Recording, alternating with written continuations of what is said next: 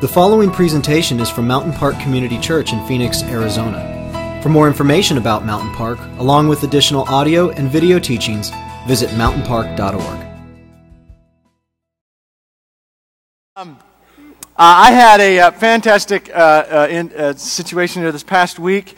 It was as far away from football as possible, but I went on a daddy-daughter date with my 3-year-old, and I dressed up, and she dressed up in her little pink dress, and we went to the Arizona Puppet Theater and watched Cinderella. She sat on my lap and watched Cinderella. It was the most unmanly experience you could possibly imagine, and I loved every second of it, let me just tell you. But anyway, hope your new year has started off well. I am not going to dress like this in the new year. This is not my resolution. Just relax. And I want to get out of this as soon as I can. But there's a reason that I'm wearing it. The reason I'm wearing this today, which is not my typical attire, is that we're talking about money.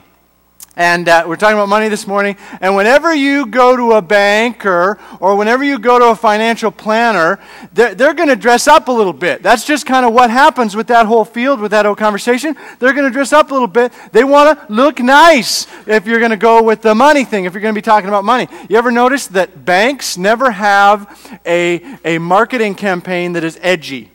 Banks never have a marketing campaign that is Gen X, postmodern, really hip, really cool. No. Their fonts are always real straight, real stiff, real clean, real professional. Their colors are gold and silver and rich woods, and because they want you to know, wow, they must know what they're doing with money. Okay, so now. I don't. No, I am not a financial planner, but I want to try to look like one today, okay? I even have my little office set up here this morning. Now, I'm not a financial planner. I'm a pastor. So when a pastor talks about money, then what you all think is that I'm just going to talk about giving to the church. I'm just going to talk about give to the church. Now, I'm personally offended by that, by your assumptions with all that. Because if I'm going to talk about marriage, if I'm going to talk about your relationship with your spouse, my intention with all that is not for you to give me your spouse. I'm not interested. If I'm going to talk about parenting, I don't want your kids. I got enough. I got plenty. I love them, but I don't need any more. So now, later on, I am going to talk about giving, going to talk about generosity as a part of the whole picture, but that's not the point of today. The point of today is we start off 2009. As we continue in the economic uncertainty that we're experiencing in our country, let's look at Scripture and say what kind of financial assistance, not cash, but what kind of financial assistance can we look at in terms of setting up, in terms of starting out well in 2009. That's my hope, that's my desire out of this. I actually like talking about money. On one hand, I like it because it's so relevant. None of us here can say, okay, that's not my world at all. On the other hand, it's too relevant, because when I talk about money, then there is a part of my own journey that has to get touched. And there's a part that I'll talk about in here in just a few minutes where I've really been working on some of what I'm going to be talking about with you this morning. And it's going to be a challenge for me. It's going to be something that my wife and I need to work on in 2009. So anyway, that's where we're headed. Would you pray with me as we begin, as we jump in? Father, we want to start off 2009 well, just as Elena had said, that this is an opportunity for us to have a fresh start. And so, God, in this area of our lives, I know we are at so many different places here in this room. And God, I pray that you would bring us together because we desire to connect with you. We desire for our hearts to connect with you. And you so clearly state that where our treasure is, there our heart is also. So for those of us who want to align our hearts with you, may we surrender our treasure to you as well, according to your will, according to your purposes. In Jesus' name we pray. Amen. Well, the big gift that my wife and I got our kids this Christmas is a trampoline in the backyard, which I'm pretty confident will end up as part of my top 10 mistakes for 2009. We'll see how that looks. But we've already seen plenty of issues surface with the trampoline. Lots of conversations about the rules or the appropriateness of doing this and not doing this, and how can we avoid painful bone-breaking situations and the whole kind of deal. My wife and I have had some warm conversations as we've disagreed with some of this stuff. I mean, it's surfaced all these issues coming up. And one of the issues that my oldest child, our 7-year-old, brought up with me is, as we were talking about some of this stuff, he said, "But Dad, it's ours." And so he said, "It's a gift for Christmas that you gave to us. It's ours." And he knows it came from us because, Santa gives the mediocre gifts. Mom and Dad give the really cool stuff. So he knows that the trampoline came from Mom and Dad to them. It's ours. Which brings up a very interesting philosophical situation there. Well, yes, it was a gift to you, but it's my house. And it's my backyard. And so, who really owns the trampoline? And this year, my oldest is only 7. Some of you know way more about this than I do.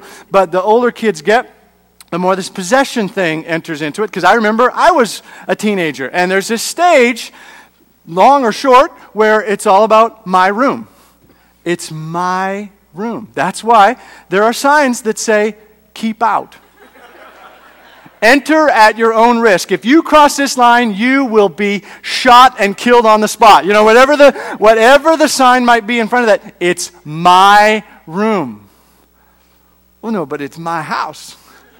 And so there's this weird situation. And then there's Christmas. It just happened, and maybe some of you have experienced this. Kids say, "It's my room." Yeah, but Grandma and Grandpa are coming over, and they need a place to stay. So you're going to get kicked out of your room without any notice that needs to happen on that. And then you're going to go and bunk with your brother so that you can have a place to sleep in his room, but that's okay because it's not really his room either. So it's my stuff, it's my... Now, this whole possession thing, who really owns this stuff? And I mean, this flows into so many areas of our lives. We can, laugh about the kids' stuff, but as adults, we enter into this conversation as well with different things in terms of, it's mine. And we all know that when we pass on from this world, we don't get to take anything with us. We've heard that there's never a U-Haul behind a hearse, that kind of situation. We get that. But the reality is that we don't even own it while we're here. We don't even own it before the whole hearse situation. We don't own it while it's here. I say it's my house. No, it's not. It's the bank's. The bank owns 75% of my house, or whatever the number might be at this time. It's probably more than that. But I mean, the bank owns it. And even if I was in a situation where I could own my house, and some of you are in that situation, you don't own your house. I mean, Maricopa County, or wherever you pay your property taxes, they're the ones who really own your house. Because you don't pay your taxes, you'll find out who owns your house. I mean, do we really own this stuff? Do we really own it? Not only do we not get to take it with us in the end, but we don't even own it now. So who owns all this stuff? Let me look at 1 Chronicles chapter 29.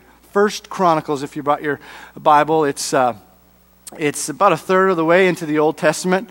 And, we just don't spend enough time in Chronicles, don't you think? I mean, weren't you thinking about that this morning when you woke up? We just don't talk enough about Chronicles.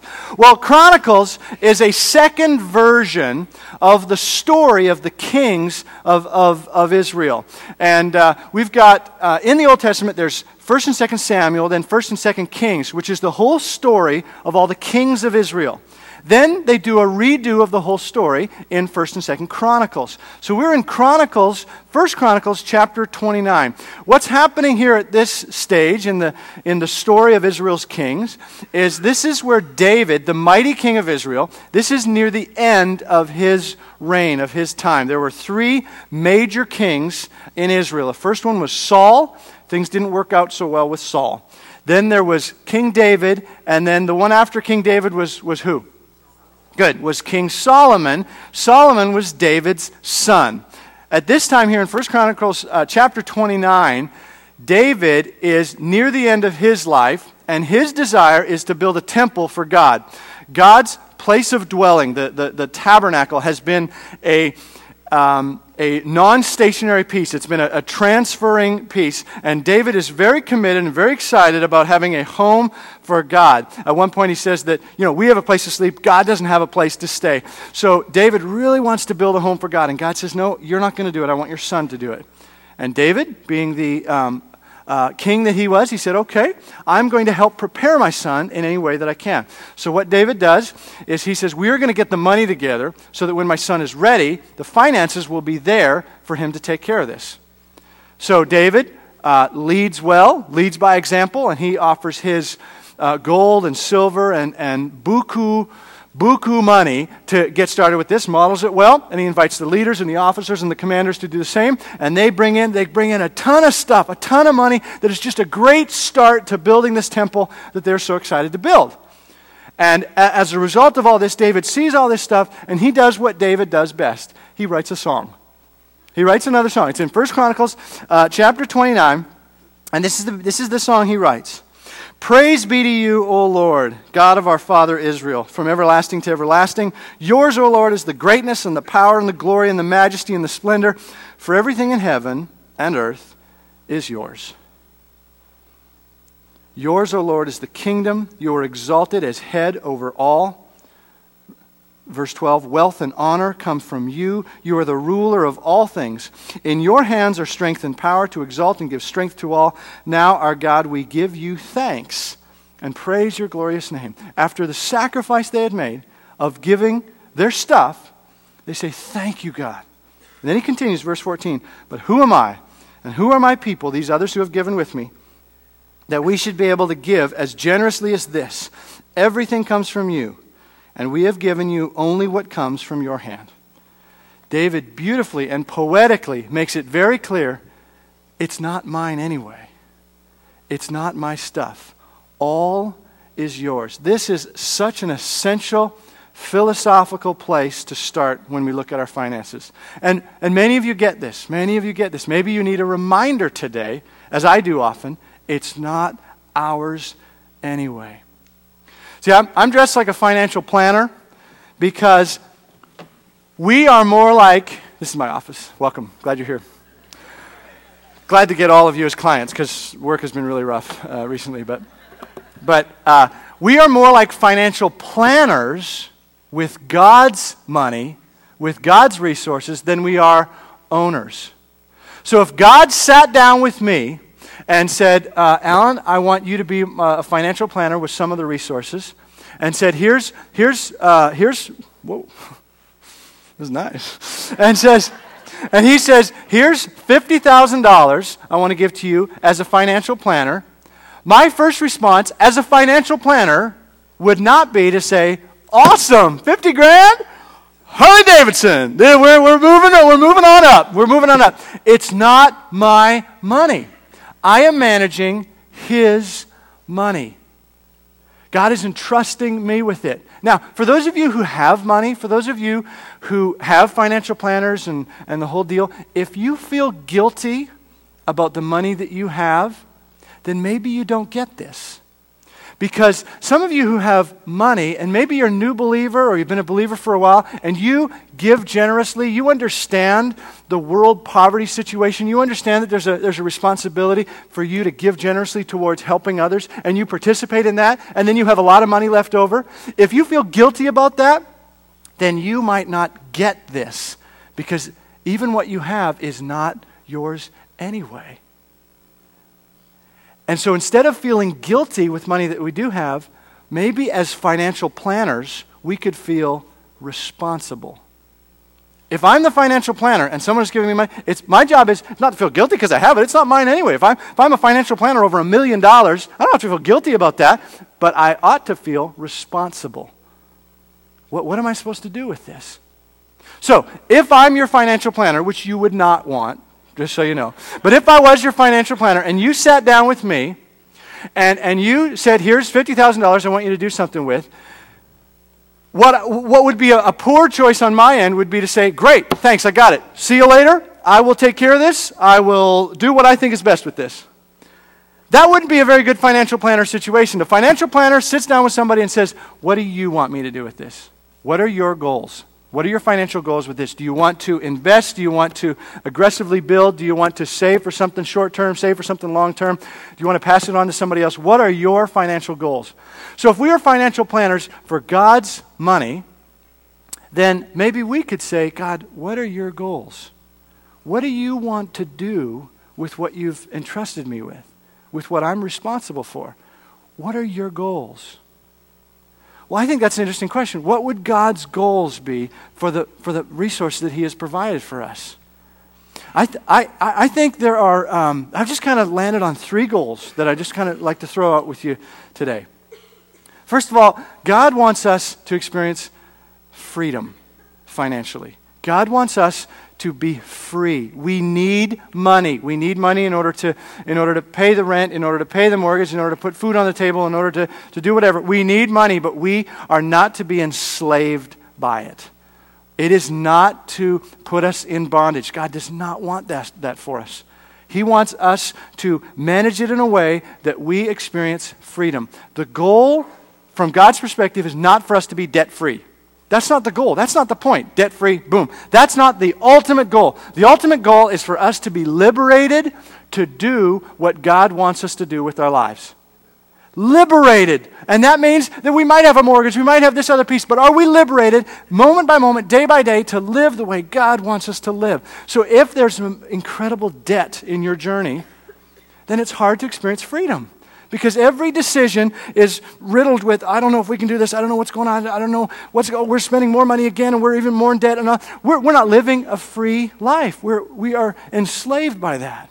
But it's even possible on the other side to hoard money so much that there's so much stuff and so much that it consumes all of our energy and all of our time, managing it, keeping care of it. We're not living free. God wants us to live freely in terms of our finances so that we can be all that he wants us to be. Secondly, God wants to bless us. We talked about this with the whole celebration of Christmas stuff. God really does want to bless you. It's like a parent on Christmas morning and the child just wonderfully opens up a present and says, this is exactly what I wanted. This is that feeling. I got to experience that this Christmas when my 5-year-old opened something and I didn't even know it was exactly what he wanted. But it was so great for him to go, it's exactly what I wanted. How much joy do I get out of that? To bless a child in that way? God, your Father, wants to bless you, wants you to enjoy what he has for us. He does. He wants us to enjoy life. And then thirdly, God wants us to bless others. God wants us to experience freedom. He wants us to be blessed, and we are to be a blessing. That's what money is for. That's what money is for, is so we can be a blessing, so that those people in your office or in your neighborhood or in your family who have financial situations going on, so that you can be a place of being a blessing to others. Maybe it's done anonymously. If you've never done that before, try it. Try to give money away anonymously and just know that there's no attachment to you on that, but the blessing, the sense that you get out of that is enormous. It's beautiful. Or about tipping well and having somebody in this economy go, whoa, nobody tips 25% anymore. Nobody does that anymore. And to go, I'm going to be different. I'm going to bless you. That's what money is for. It's a powerful blessing tool. God, what are your goals? I want you to experience freedom. I want you to be blessed, and I want you to be a blessing. Okay, so first off, as a financial planner for God's money, I'm going to say, what are your goals? And then, my responsibility is to keep track of his money. This is where we start to step on toes a little bit here. Is to keep track of it. It would be irresponsible for God to come in and say, I want to get a status report on my $50,000. For me to say, and you are, and then to kind of go, yeah, right. I remember that. I think we put. Can I get back to you in a little bit? That's not how you would want your financial planner to respond. So yes, we are talking about the B word. Budget. The B word. The B word. How can we know where the slippery parts are, where the mistakes are, where the struggles are? How can we know unless we're keeping track in some way of where the money's going? Now, it's like here's a little illustration for you. Imagine a new home being built, and there's a plumber who is setting up the system for the water distribution in the house. There are two options for the plumber. One is the plumber, before the main water line gets connected to the house, the plumber says, I am going to set up a main line that distributes all the water to all the places within the home, hot water, cold water, hot heater, well, that's redundant, the heater, the dishwasher, we're going to go to the bathtub, we're going to go to all the sinks, we're going to do all this. Now we're ready. And then we're going to plug in the main water line. Whoosh. Another option is for that plumber to say, okay, we've got the main water line, we've got the house. Let's go ahead and take the main water line from the city, put it into a basement window, and just kind of set it in there, and just start letting it flow. And when we get time, we will redistribute that water to the different places throughout the house that are going to need it. We're going to take some of that water and put it to the dishwasher, or put it to the tub, or whatever. Which is a better option for the plumber in that situation? Dumb question, sorry. See, many of us are hardworking wage earners who have set up for a flow, a steady stream of finances to flow into the home. But if we don't have a plan or a budget as to where it's going to go, then at the end of the year, we experience what many of us have experienced here at the end of 2008, of saying, where did it go? Where did it go? I had this much, and then we took care of all the things, and at the end of the year, why were we not able to save anything this year? Why were we not able to give anything this year? Why were we not able to help those in need this year? Why is there nothing left over? What happened to it as it's just pouring into a particular room in your home or whatever? We don't have basements, so there's some other area of your home. So sometimes we become hardworking flow creators, and then it's frustrating to wonder, where is this going?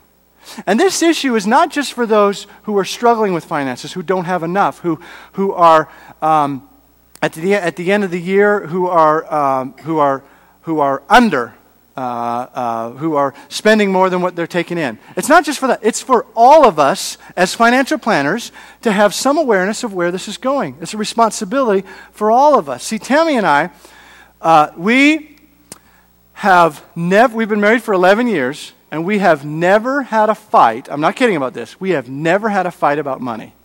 We have never had a fight about money. Why? Because I am such an amazingly humble and godly man. Why are you shaking your heads? That is not the truth. That is not the case. But the reason is that we simply live below our means. We simply live below. I had to think about where that is. We live below our means in every decision and everything. We haven't had a car payment in 6 years. We don't buy something if we don't have the money for it. That is absolutely just the way we work. If anything, I'm cheap. Okay, and that shows up in some of our church finances, and some of the other staff goes, come on, we've got to spend some money on that. No, this cheapness just shows up every once in a while, and some of you might not like that, some of you might like that, but in our home, we do not spend money that we don't have. We have never had a fight about it. I promise you, we've had fights about other things, not this area. And please don't ask about the other things. That's my business. But I mean, in this particular area. But here's the thing for me that has been stirred up with this as I've thought about it. If I'm the financial planner, even if things are going, even if I'm not under, it's still my responsibility to keep track. It's still my responsibility to budget. I've always thought, until really this week, I've always thought, as long as I'm under and I'm giving and then I don't need to worry about that. That's not what a good financial planner would do with what God has entrusted us with. We need to bump this up in our home. See, because it's not okay to say, well, that's just not me. I'm not a shirt and tie kind of person. That's just not the way I roll. I'm a little more artistic. I'm more of a go with the flow kind of person. That's just not me. Now, I get that, because I can be that sometimes. I can be a little bit on that side. And I get that. I totally get that. But, I mean, if that's who you are, if that's the way you roll, you cannot call up SRP, the power company, and say, you know what? I'm just not that kind of person. I'm not a once a month kind of person. That's just not who I am. I'm different. I'd rather just kind of draw a picture on the envelope and send it back to you, and then we'll kind of go with the flow and see how this works. That's just who I am. It doesn't work that way. We have to have responsibility in these areas of our lives to live in this culture at this time. It has to be that way. And maybe some of you need to be stretched with this. And it's okay to be stretched if that's not the way you naturally are bent. Because maybe somebody on the other side needs to be stretched as well. Maybe a shirt and tie kind of person needs to be stretched because that person can't say to his wife, I'm just not that kind of person. I'm not a romantic kind of person, so I'm not going to do any of that romantic stuff with you. Well, no, that person needs to stretch in the same way that an artistic kind of person might need to stretch and say, I need to manage this in some way. There's so much great software out there that can help with this whole piece. Okay. It's about being a financial planner. It's about being responsible for what God has entrusted us with. Last week I alluded to this 10-10-80 principle that it's what my wife and I do. It's 10% we give, 10% we save, and then we get to live on the 80%. That's the way, and then we live on whatever 80% is left. That's what we live on. That's how we're so far not fighting about it. And so now this, just so you know, it's not a scriptural principle. You're never going to find 10-10-80 in the Bible. Okay, I just want to be honest about that in case there's any pushback on that. There is consistency on the tenth, on the tithe. It's a beautiful round number, and it's a way, really it is. I mean, it's just a way to kind of think clearly about those things. If the numbers are not necessarily where you'd like to go, to translate that into words, give, save, live off the rest. Give, save, live off the rest. So what we do is we start off and we say, what's my available income? What is my available income? So this is your household income. Take away your expenses that you don't have any control over. You've got your taxes, you've got your mortgage, you've got whatever, alimony, whatever the things might be. You take away those pieces, and then what's left over there, that's what you get to make decisions on. Now that sounds so simple, and some of you are saying, well, come on now, I didn't go to church to hear that. Now it's so simple, but that's so often not how we do life, how we do our finances, because we don't start with that piece. We start with lifestyle. We say, this is the lifestyle I want, based on those around me, based on what I've seen on TV, based on what I simply desire, what I simply expect. This is the lifestyle I want. And then we back up from that and say, okay, how am I going to make this work? Which financial planner am I going to talk to who's going to help me to accomplish this piece here so I can look or drive or live like this? And that is very different than starting off the other way and saying, what money do I have available? And then from there we decide, what am I going to give? What am I going to give away? And this is the thing to make a decision on. 1%, 2%, 5%, 10%, whatever the deal is. Have a conversation about it. And I would suggest pick a round number. Because if you just go by, I'll just do how I feel. I'll just give in terms of what feels right. Then at the end of the year, you probably haven't given as much as you feel like you've given. That's probably a standard thing of what happens. That if we are intentional about this and saying, this is what I'm deciding to move in this direction, it will change how you act on that. Same thing with saving. That we make a decision and say, am I going to do 1%, 2%, 3%, 10%, whatever. What am I going to set aside? I'm going to make that decision. I am going to make that decision. And with saving, just a little side note, just to be careful on that it can be possible to do too much there. Just to kind of be careful on that. That Rick Warren says it's not a sin to be rich, it's a sin to die rich. So we're responsible for this. What are we going to do with it in the life that we have? I love the way my parents do it. They've set up their finances so that they have enough to survive on until they're 77, till they're the average age. If they die before that, there'll be a little left over. If they go beyond that, they're going to need a little help. I love it. They're just kind of zeroed out at 77, just based on the averages. I love it. It's just beautiful. So they are not going to die rich. I mean, you can use it. And so give, save, and live off the rest. Whatever's left over, that's where we get to make our decisions. Now, so whatever is left over, then if it's an annual thing, we divide that by 12, and then we know how much monthly we have available for us to spend on food and entertainment and gifts and whatever this is. Then we compare that to what we've been spending. And then we pass out. That's probably why. I mean, those two things are probably not in the same ballpark. And the trick is not that next week you do this and you go, oh, whew, done, I got this all taken care of. This is a process for most of us to move to blending those two things closer together, closer together. Start somewhere. Here's a Begin 09. Start somewhere. As you learn more about where your finances are going and what's happening with this, that there's a part of your journey where you can make some changes that will move you to the place that you want to be. Start somewhere. And I promise you, if this is a long-term journey for you to make good habits with your money. So some would say, well, what if I'm in debt? If I'm in debt, do I still have to give and save? Is it still wise to give and save? And anybody that I've talked to, the answer is yes. The answer is yes, even if it's 1% or whatever, because you start forming a habit. Because the habits that you did have before have led you to a bad situation, have led you to where you are. So start forming the habit, even if there's a debt situation. Start the habit, and I promise you, the long-term result of these good habits will mean that whatever happens with the economy, you will be okay. You will have your head above water because it is all God's anyway, and there's a saving piece that will give us a little bit of flexibility, and of course there are circumstances, and many of you are dealing with extremely difficult circumstances. But can you move towards this? Give, save, and live off the rest. And here's a scripture that we've read a few times around here from Malachi chapter 3. God says, test me in this. Test me, says the Lord Almighty, and see if I will not throw open the floodgates of heaven and pour out so much blessing that you will not have room enough for it. Test me. Give it a shot. It's mine anyway. Now, for some of you, this is the big deal for you as you enter 09. This is a huge, huge issue for you. And the reason I'm talking about it today is that I really do care. I want our church to be some sort of path towards you experiencing freedom in this area. I really do. I hope you hear that that's my intention this morning.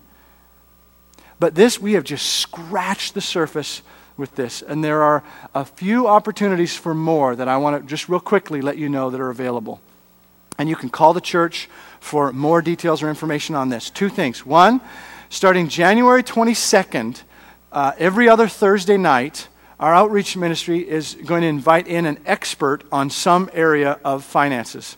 Some area of finances that will be available for our community, available for our church to say, how can we deal with this particular area? Starting Thursday, January 22nd, it's going to start off with foreclosures. How do we handle that? What are the options? What happens with all that deal? We're going to talk about utilities, how to get assistance with that stuff. We're going to talk about tenants and renting and what are the rights and responsibilities of all that kind of stuff. Very practical stuff, and you can find more information about that. If you are in financial crisis and are in need, then hopefully one of these sessions will be the right one for you or for someone that you know in our community. Secondly, we're offering what is called Crown Financial Ministries. And this is a national, perhaps even international organization that I've been familiar with for a long time. And we've been offering courses here for quite some time. On February 9th, which is a Monday night, it's going to be the start of 8 Mondays in a row where you will have the opportunity to meet as a group of 5 or a group of 20 or however many. We'll do multiple groups if we need to. As a group of people, and we're going to be able to look at your financial situation. Not just talk about it kind of from a distance, but your situation so we can help walk you through how to receive the freedom and the blessing and the opportunity to bless others that God really wants for you. That's February 9th, and I hope that some of you will take this opportunity. Please don't let your pride get in the way of freedom. If this is an issue for you and you're not sure where to turn, please don't let pride get in the way for you to experience what God has for you. Let me pray for you as we close. Father, all of us have a part of this conversation that we need to reflect on, that we need to think more about. God, I pray that none of us in this room feel that we're done in this area. You talk about money so much. You know how much of a hold it has on us. And so I pray, Father, that none of us would feel like we're above this, but that we would all surrender this area of our lives in some greater way. God, help us to remember that it's not ours anyway, that you are so gracious, you have entrusted us with it. And may we bring honor and glory to you as we make decisions. Come, give us wisdom. In the name of Jesus we pray. Amen.